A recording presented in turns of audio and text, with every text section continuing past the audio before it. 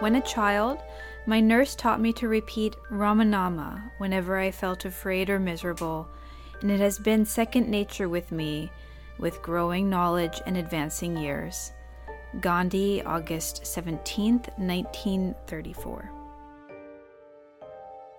Ramanama means the repetition of a mantram, or name of God, a holy word. And so many things are illustrated by this memory of his, which he often goes back to.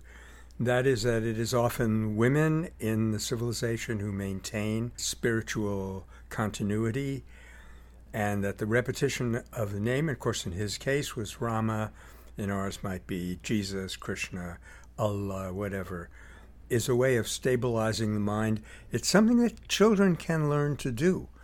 If only we knew this, that we can give our kids the mantra, it would save them so much grief, so much fear. I look back on my own childhood, but at least I learned it eventually.